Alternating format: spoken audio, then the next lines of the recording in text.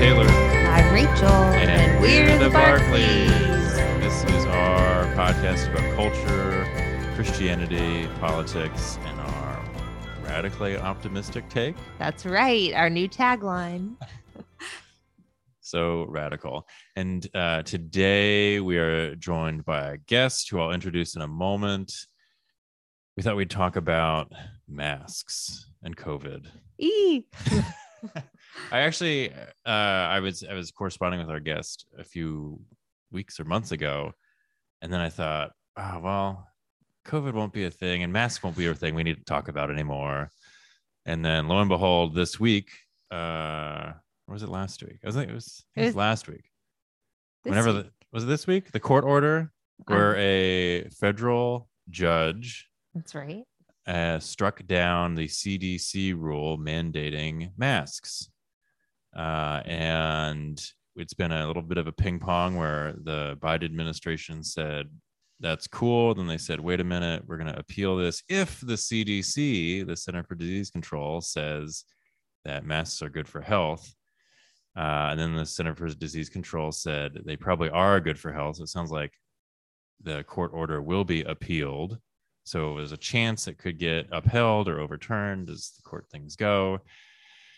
So with all this ping-ponging and masks, are they effective? Are they not effective? Is COVID over? Is it continuing on? We needed help. So here we have one fabulous guest, Tom Romeo, who was a coworker of mine at Stand Together Trust. He now works at the Charles Koch Foundation.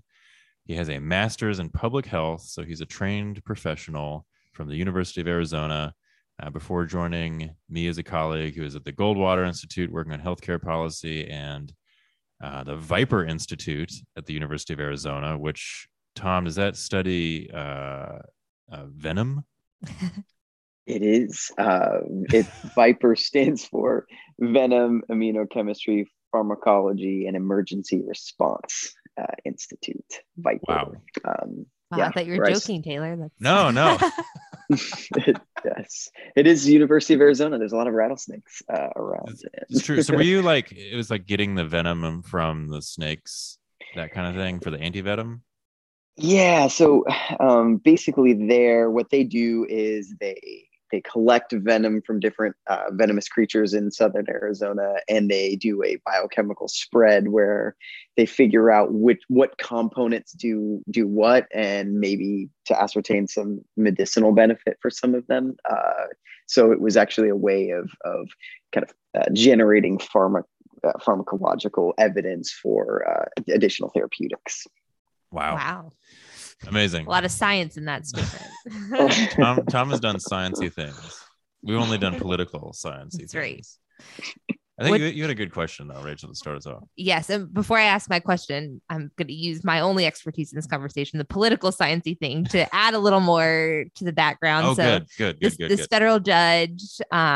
So most, and Tom can probably correct us on this too, most public health authority lies in the state. So, you had different patchwork of governors passing different kind of reactions to the pandemic throughout these years.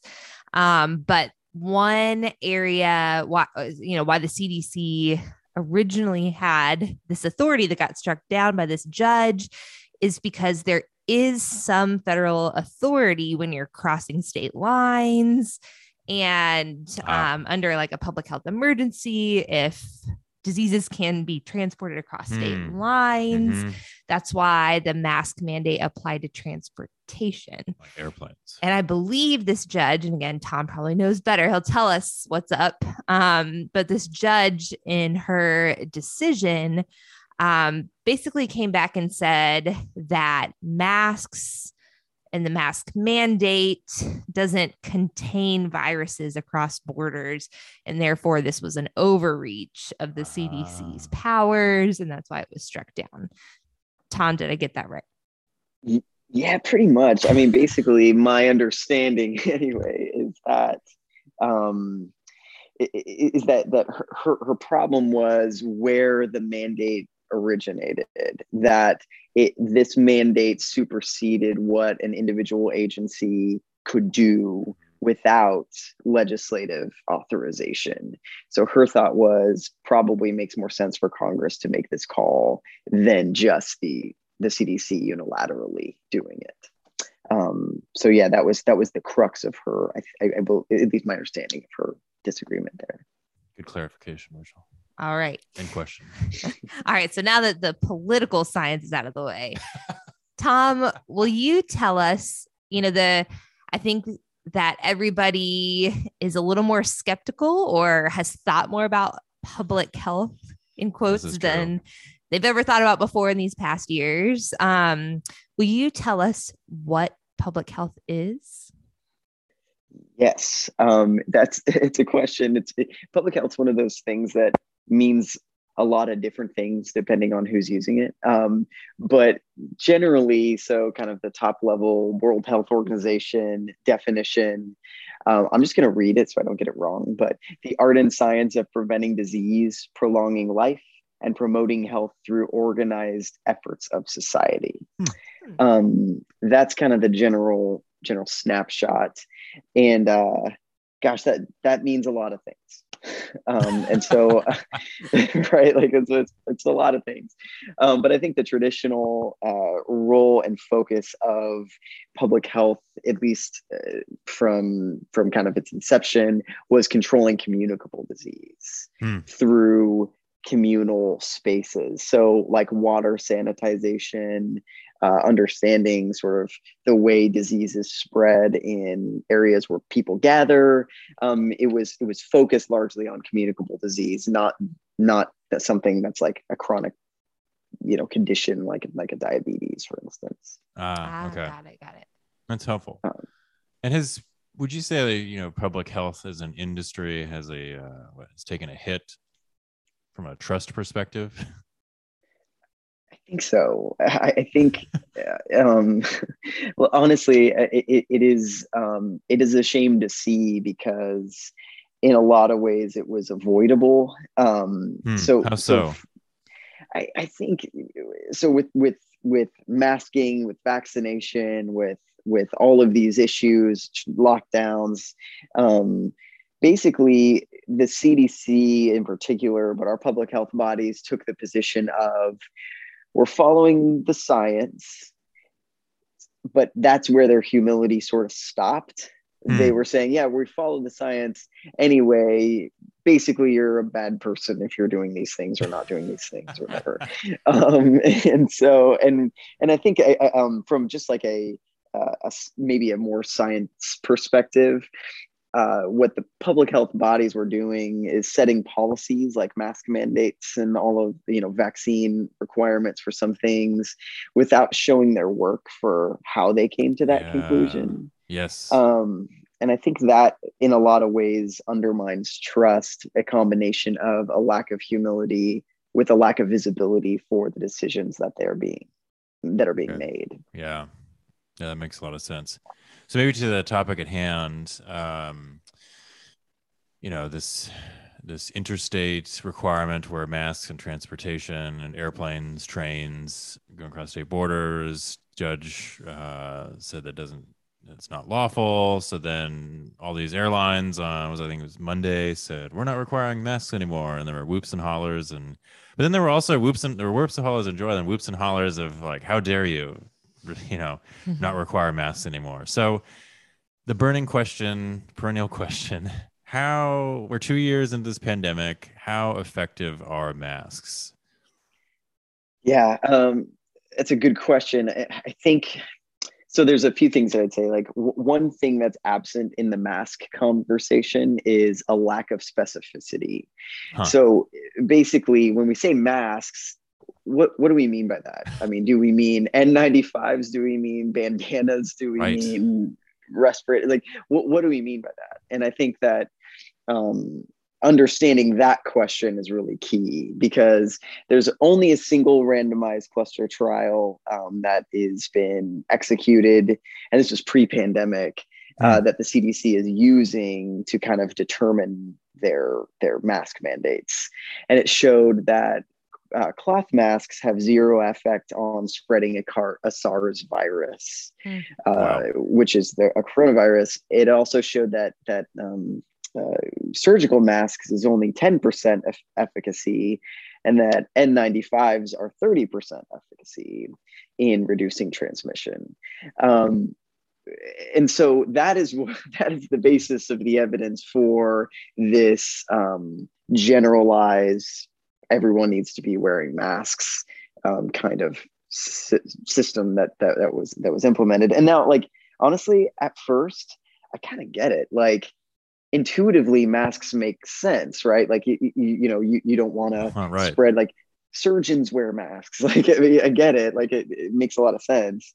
I think the problem, though, has been just the indiscriminate use of it, regardless of what type of mask, but B, the lack of investigation into how well masks actually do work. Yeah. There hasn't been a single study. The CDC hasn't studied once. NIH hasn't granted one single randomized control trial in masking. I don't have any idea. I really don't. Yeah, that's shocking. It is. It's jarring, because you'd think, right, and this kind of goes back to maybe the trust thing. Like, you'd think that, yeah, at first there's grace for jumping in and being maybe overly cautious, or doing everything we can. But I think that what's required is following up and, hey, how well is this working? Is this actually affecting things? And especially on airplanes, where, you know, there's experiments running constantly all the time in every airport, right? Like, there's no reason for us to not at the very least be conducting some sort of randomized trial, at least comparing the types of masks. And the only other thing that I'd add that's really interesting about the single Bangladesh study is that they're using it for a basis for masking in schools as well, when children weren't a part of that, because N95s are not made for children. And so for children, there's even less evidence for masking than even adults. Wow. Follow the science. Exactly. Yeah. We've got to conduct the science, though, to follow it. You got to have the science to follow it. Wow. Wow. That's so interesting how, like, under talked about that is. Yeah, it is. I mean, there's a few, there's a few scientists on Twitter that talk about it, but it is. It's surprising how not common knowledge that is for most conversations like this. Yeah. And I think there's psychological to that, like, wanting to do something to protect yourself and protect others, right? There's like this want to do something, and that's the only thing you can do, right? There's how much can you do?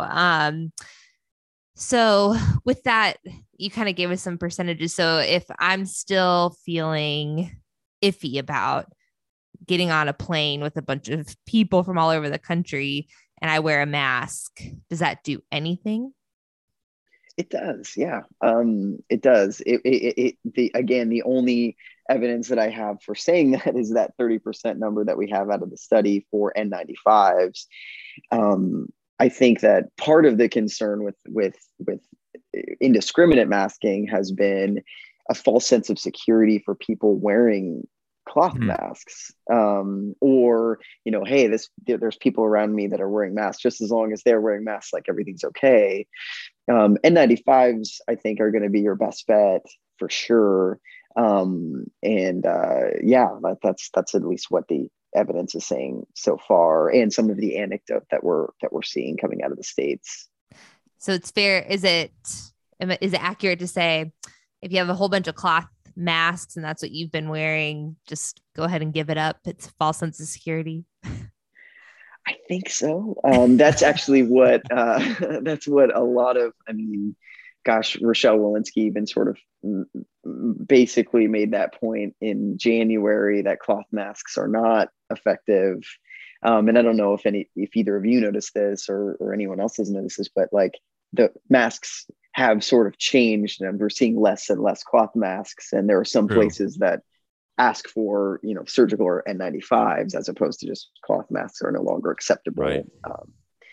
And that's because Walensky in this sort of said that back in January. And that's what I think is kind of strange about the CDC's response to this, because they've already sort of said that cloth masking isn't very effective.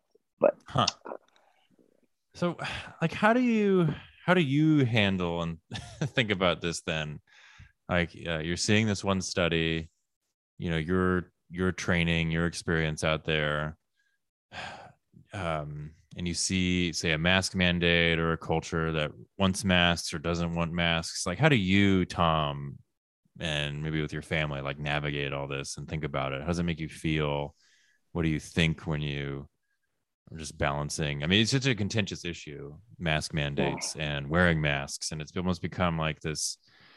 It's become political too, right? Like, if you vote blue, I'm going to guess that you're very pro mask, kind of come what may. And if you vote red, then I'm going to guess you're not as mask friendly, anti-mask even. So how do you navigate all this?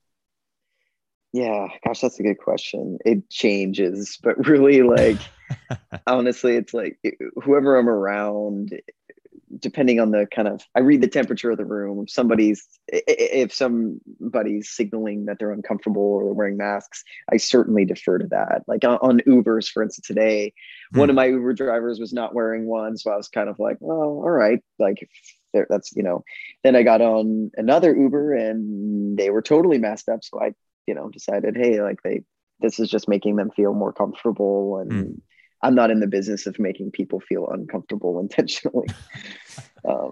That's just not how I do things. Yeah, well, I guess what's the motivation behind that sentiment? I think just because, hey, it's such a low cost for me to just throw on a mask, and if it makes someone feel uncomfortable, me not wearing one, and it's low cost to me, I'll just throw it on. Like, it's not a big deal. That calculus changes though with my toddlers because I've got a 2-year-old and a 4-year-old. Like, the way, like, masking full stop is not, we're the only country in the world that requires children under the age of 5 to mask. Wow. No other country on earth did that, because the World Health Organization advocated against child masking, and CDC is the only entity on earth that pushed for it. So knowing that, and knowing the costs incurred on children, the potential costs incurred on children, I tend to sort of, hey, I'm willing to throw the mask on, but I feel weird forcing my kids to. Yeah. That's a complicating factor, I think, for me. Yeah, definitely. Kind of, I mean, that will piggyback on the question we normally save for the end, but I think it flows well.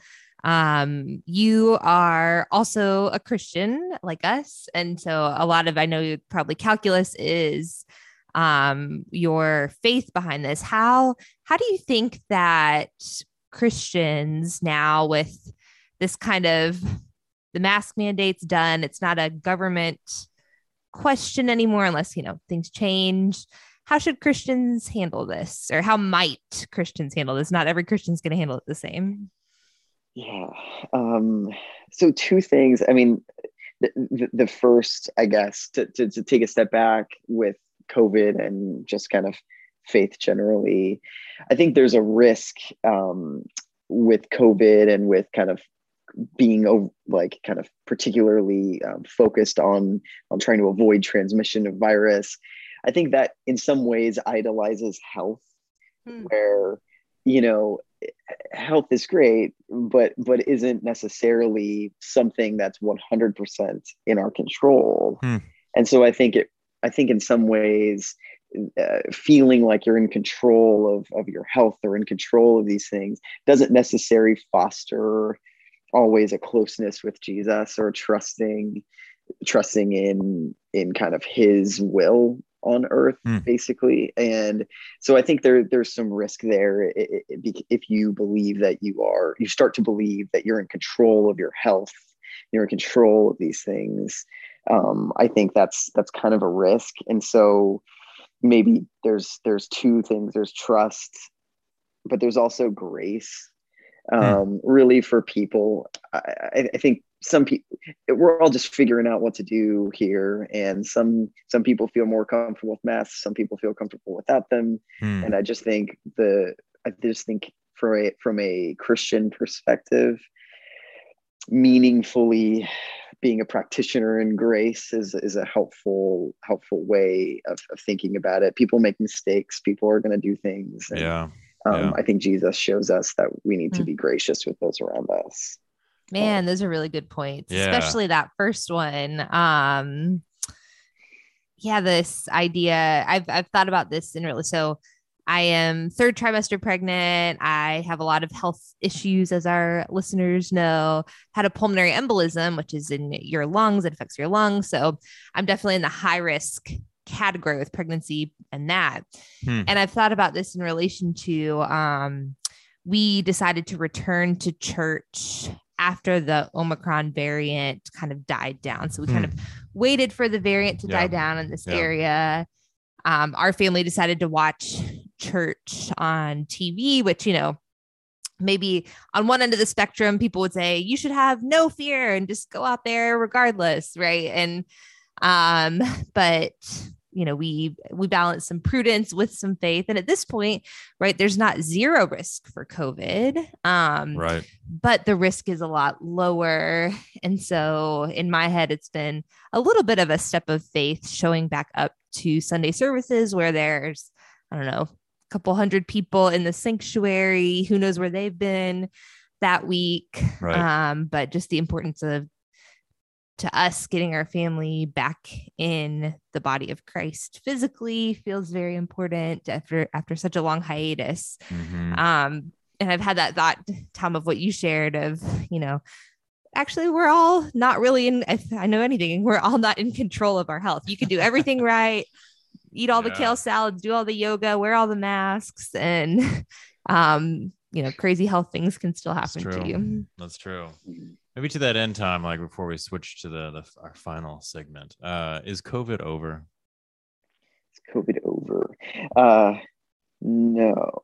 Well, okay. It depends on what I would split it up. So the COVID crisis part, I think, is close, if not over, pretty much over, because actually a combination of Omicron and vaccination has sort of prevented this thousands of people dying every week crisis that we were living through. That, like, that was happening.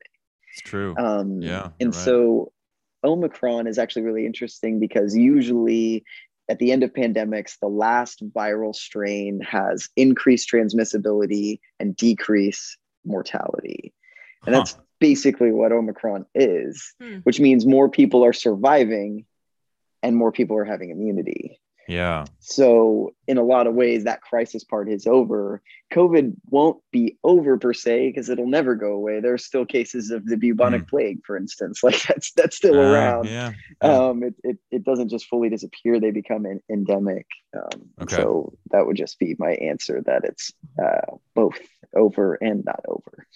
That's really helpful perspective. This is why it's good to have Tom, is like reading the stuff. An expert. Indeed. Well, love the discussion. Let's talk about our media stinkers and thinkers with the fun part. Tom in the mix here, where we pick our favorite and least favorite media, broadly defined, whatever that might be, from the last week or 2 weeks, I guess. Rachel, you want to start with your stinker? My stinker. Okay. Maybe this kind of relates to public health. I started watching The Dropout on Hulu with Amanda Seyfried playing Elizabeth Holmes. Yeah.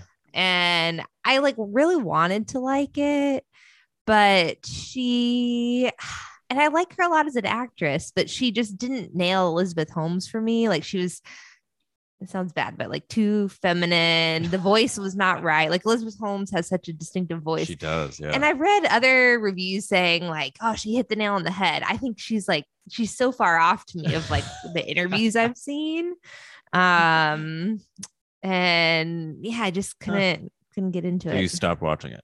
I stopped watching it. I think Taylor, you said it's too soon to Too do. soon. Yeah, all these tech dramas. There's the WeWork one, which is is that tech? It's probably not. And like the Uber Uber. one. This is just like 5 years ago. Way too soon. Yeah. It needs to be more in the rear view mirror. Yeah. Tom, your stinker. So I liked the show You on Netflix, the first season, and I think I liked the second season. But what is You? It's like he's like a stalker kind of guy that it's really good. I like darker things usually, but he's a stalker, and but it's a weird thing because it makes you feel a little like he's trying to protect this person, and you're like kind of see a little bit why. Like it's just a complicated show. It makes you feel a little complicated about it. And then the third season is just so bad. Like I watched one episode and it's so bad. They I can't even describe. It's difficult to describe how bad I thought the wheels came off the wagon. Fully off first episode of the third season in my mind, but that was that was just my thing that happened recently. We haven't seen that yet, but we won't start.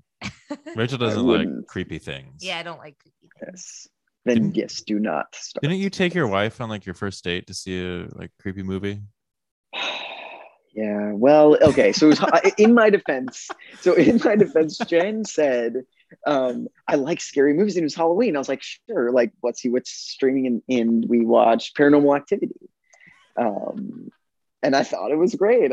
It's a good movie, How romantic. But she was not into it, obviously. And then she didn't sleep. I think she said she slept with the lights on for like 2 weeks.